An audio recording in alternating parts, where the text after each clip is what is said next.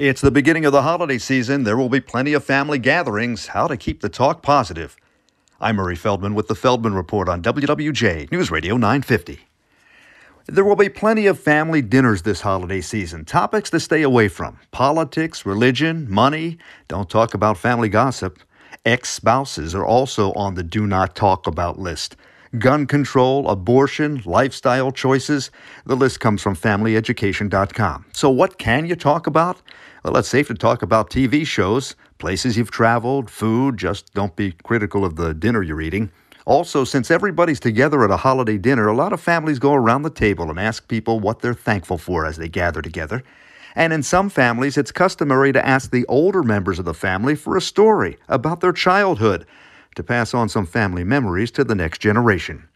With the Feldman Report, I'm Murray Feldman, WWJ News Radio 950.